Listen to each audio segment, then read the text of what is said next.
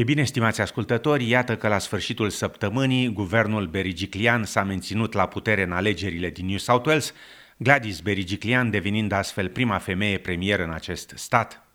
Deși numărătoarea voturilor continuă, coaliția și-a asigurat ieri 47 de locuri necesare pentru formarea unui guvern majoritar, deși doamna Berijiklian primise deja votul de încredere al celor 3 candidați independenți realeși.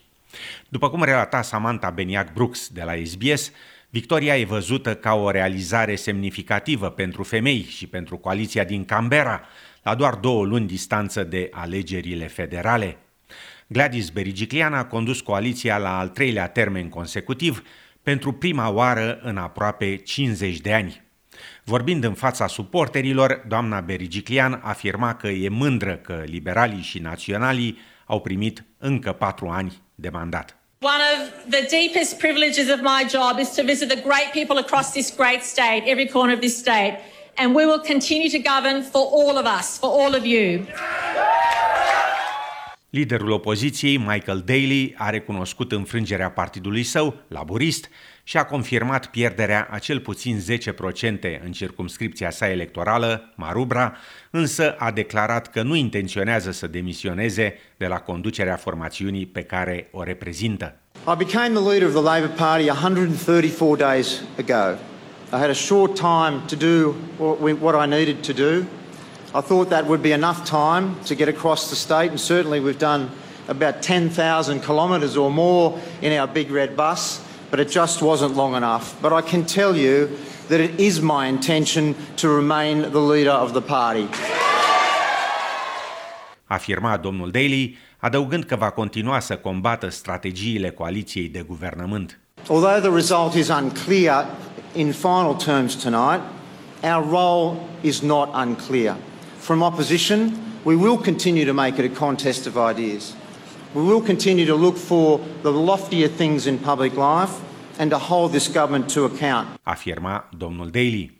Pe de altă parte, primul ministru Scott Morrison declara în fața suporterilor liberali că va reveni în Sydney pentru a celebra din nou, peste 2 luni, după alegerile federale. Essential services that Australians rely on. And that is what the good people of New South Wales have rightly backed tonight. And in 2 months from now, we'll be back here celebrating another Liberal National Government return to office for the same reason. Afirma Scott Morrison. Fostul lider al naționalilor, Barnaby Joyce, afirma la rândul său la canalul 7 al televiziunii australiene că liderul laburiștilor, Bill Shorten, ar trebui să fie îngrijorat. It's not a knife edge. Gladys has romped home. And I think that's a sobering message back to Mr. Shorten. Do not count your chickens before they've hatched. Afirma domnul Joyce.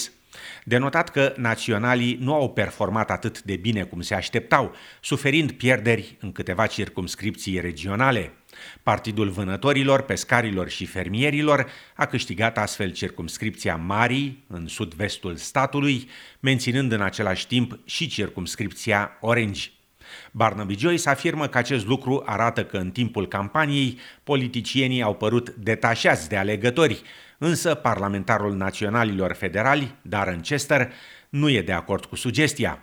Vorbind la ABC, ministrul pentru afacerile veteranilor afirma că alegătorii n-ar trebui să-și piardă încrederea în Partidul Național. Regional Australia, regional New South Wales is a vast place. There's a diversity of issues right across the regions, and we've had a pretty tough time in the drought-hit areas of New South Wales, and as a consequence, people are certainly hurting in those areas, and we've suffered an electoral result from that. But more broadly, I think across rural and regional Australia, people are appreciating the fact that the Nationals are delivering for their communities. Afirma domnul Chester. Așa cum menționam la început, rezultatul alegerilor de sâmbătă e interpretat și ca o victorie pentru femei, Gladys Berejiklian devenind prima femeie premier în New South Wales, într-un moment în care subiectul lipsei femeilor în politică s-a aflat constant în atenția și dezbaterea publică.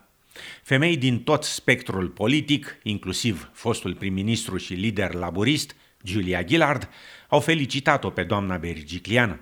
Aceasta a atribuit victoria valorilor considerate de alegători. What is most important to me is that no matter what your background, where you live, what your circumstances, everybody in this state has the chance to be their best.